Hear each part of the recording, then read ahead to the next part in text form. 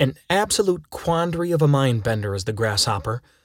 Maybe not the grasshopper itself, but the doctrine of consuming them.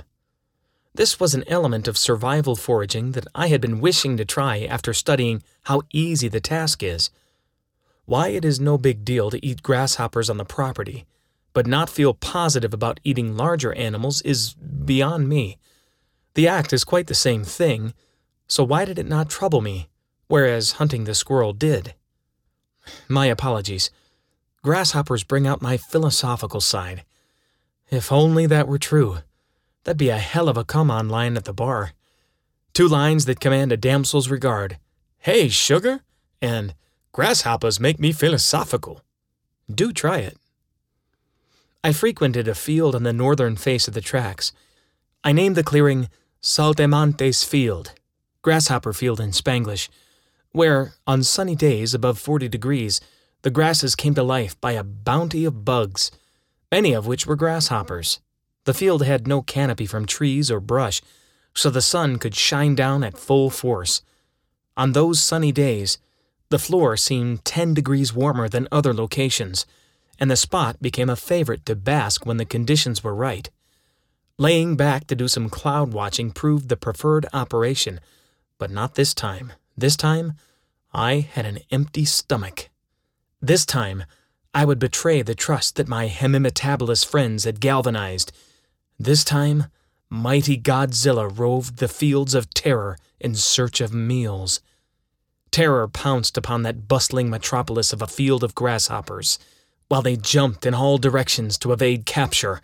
The pickings were easy, and they were unable to scream, luckily. Their futile attempts of fighting back in giant swarms to gouge out my eyes were quickly stifled. I may have beaten my chest a few times with a harrowing roar to incite panic, but no fire would pour out from my mouth. By removing their heads, most of the guts come with it. Sadly, the reflexive bodies did not stop moving around, so the satchel had to remain closed, or headless escapes would be attempted. Gruesome, but no nymphi were harmed in the hunt.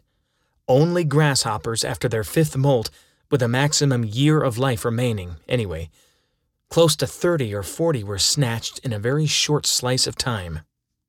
Hopefully, you're not a grasshopper reading this with a clear ancestry tree, a willing legal team, and a 60 Minutes crew on standby. In the unfortunate event that happens, I gave full disclosure that some events of this memoir were vastly exaggerated, so by no means is this a confession. I have a rock-solid alibi written in big sky in a big city that puts me in whitefish, posing for ridiculous Halloween pictures at the time of the infraction. What an awkward courtroom scenario indeed. I walked back to my primitive camp close by and started a fire. A perfectly flat rock would offer an ideal surface for grilling grasshoppers.